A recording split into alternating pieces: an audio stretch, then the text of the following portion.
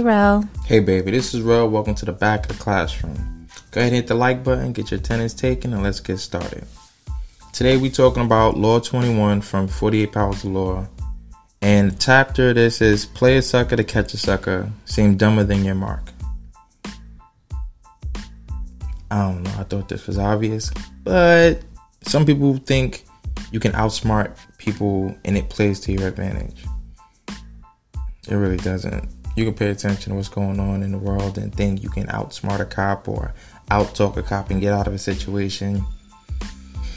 If they're going to put the cuffs on you, they're going to put the cuffs on you. There's really nothing you can say. In fact, if you listen to what they tell you, you have the right to remain silent and you have the right to consult legal aid services, your lawyer. Be quiet. Don't say anything. It kind of works in your benefit because what you say can and will be used against you in a court of law. That's just what the math is. When you're in school, teacher says something, you can lip off and back talk. Even if you were to prove the teacher right, guess who has the leading authority in that classroom? The teacher. So all you really did was piss off the teacher. Now the teacher gonna look at you like, I got something for you. Put yourself in another situation. Plays out the same way at your job. You might get the upper hand in a conversation or a situation just because you might have outwitted them or you said something or corrected them. You get a real small sense of accomplishment. But what follows after that is 100% them retaliating on you, making you feel miserable just because you wanted to be, how would you call it, a show off. Nobody likes to show off and nobody likes a sore loser. So you got to find something in between. Now, I'm not going to say I perfected this, but the way I see it, always learn. Always position yourself as a student. Ask questions. Figure out how they made it make sense in their brain and let them explain it to you. So explain that for me. Break that down. Treat everything like a math problem. Don't say you're confused because you're not confused. You heard what they said, but you want them to explain it in a different way to see if they really understand what they're talking about or if they can articulate it properly, because they might misuse words. Say it in a way where their sentence structure might not completely make sense, but because they're misusing a word, you want to hear them say it in a different way so that you can better understand it in the manner in which they're trying to use it. Sometimes somebody can tell you, get me a bottle of water, but they ain't tell you what size. So now you done picked up a small bottle and they wanted the big bottle, but they wasn't specific. So there's no downside in asking questions, getting more information. I say get as much information as possible, ask questions, get them to change it up, switch the way they said it.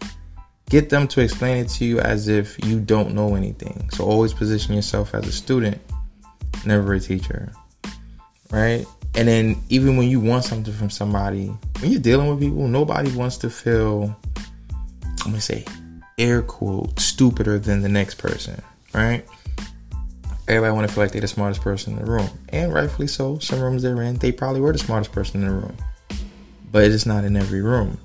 And when you outsmart somebody or you're boasting or being boastful about it, it tends to make them have a little resentment for you, or they might plot and scheme against you just because you showed them up and they lost their limelight, or now people are talking about you and it makes them feel insecure or it makes them feel away. Whatever it is,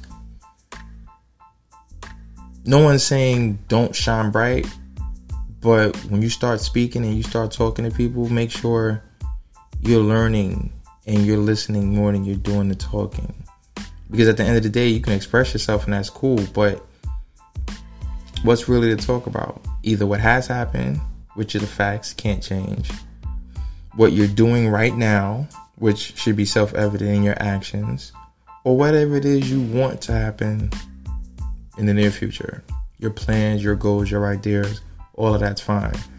2 out of the 3 things can be seen, shown, and proven. The last one, now we saw speculation. We don't know what's really going to happen. We can go off of your prior history and say it's more likely to happen than not. But at the same time, I can't call it. Most people can't either. But we're willing to invest our time, energy, and resources into that because of a person's reputation or what they brought to the table previously. So you take that into account. Now when you're dealing with people on a different level. Now the more you read this chapter, you realize they're going into opposition and strategy amongst, I guess, getting over on people or making sure people don't get over on you. But the lessons are still the same. If you act as a student and never a teacher, people are more likely to talk to you and give you information. Now, if you want something, all right, you're a little bit more tactful with it, but at the same time, you can always ask for what you want to be direct, right? And if, like, let's say you want to have a surprise party, ask questions. But the idea is, if this is something you know you want to do, don't wait for the time you want to act on it. You got to pretty much lay out the groundwork days, months, maybe a year if you need to, before that moment comes. So when it's time to acquire what you're looking for, it wouldn't be nothing to really think twice about. It just happens. But you got to plan, you got to think, you got to look ahead. You can't always live in the moment. And sometimes you got to plan, act, come back, re-strategize, plan again, and then do some more, put in some more work, and then come back, re-strategize, plan, and go back outside and put in some more work. It's just a never-ending cycle. But that's life, right? Nothing stops. When you graduated elementary school, grade school, that wasn't the end. You ended up having to go to, your junior high school. And when you graduated junior high school, it didn't stop. You ended up having to go to high school. And then after high school, college, if you didn't go to college, or after college, you went to work. You didn't stop there. You got promotions. You kept increasing your level in life based on the work you put in and what you was willing to show. But it all took groundwork. And you had to go across a couple of obstacles in order to get to where you want. But you didn't get there showing off. No, you had to learn, make sure you understood it, master your craft, and then elevate yourself with the works and the resources that you have. Now, because nobody likes to show off, and nobody wants to feel like they're stupider or not as intelligent as the next, if you didn't show off and everybody's like, oh, you're smart, but you don't come off as smarter than everybody else, everybody's willing to work with you and not against you. So now you have a network of people who's willing to work with you to help you get the things that you want. And it should come relatively easier than you boasting, bragging, and acting like you know it all, and then making people around you feel small or not as intelligent as you are. Right? So the downside of it, we're not saying play dumb. We're just saying don't show all the cards in your hand. Right? If you had a high school diploma and a college graduate and then a master's degree and all these other different, you don't have to show it. You can just walk in with your regular high school diploma and like, I would like to start off doing X, Y, and Z. And then let your work speak for itself. People understand your intelligence the more you work around them, you do things and you express yourself, and they see how you move and how together you are. That's great. But you don't have to, put these images and idols in their face, because now you got something to live up to. And if they don't like it or feel like they're intimidated by it, they're quick to shut you down, let you know, maybe this isn't for you, before you even had your foot in the door. So sometimes you got to read the room, understand who you're dealing with, and then put in your work. Do some research, plan, act, go back to the drawing boards, replan, act some more. It's just a repetitive cycle. You just got to keep going. And it's okay to come off smarter than your competition, better than your competition. Don't let nobody outwork you. Being a show-off isn't the same as being competitive and outdoing your competitors. There's a difference.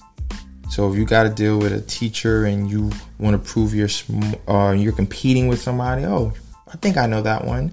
Isn't it this? You can always, the way you articulate yourself, show, wait, maybe they got it wrong this way. I think it's this. And then you can work with that. You can look at a mistake and go, oh, wait, I see the mistake and correct the mistake. Not to say you knew it already, but you just followed their work and see where they went wrong. And then you can make improvements that way. So if you made it this far on the podcast, thank you. This is Law 21. If you haven't got the book, read the book. Feel free. Leave your comments in the section. Let me know what you think. Rails Locker is still open. Check it out. Support the platform. Peace.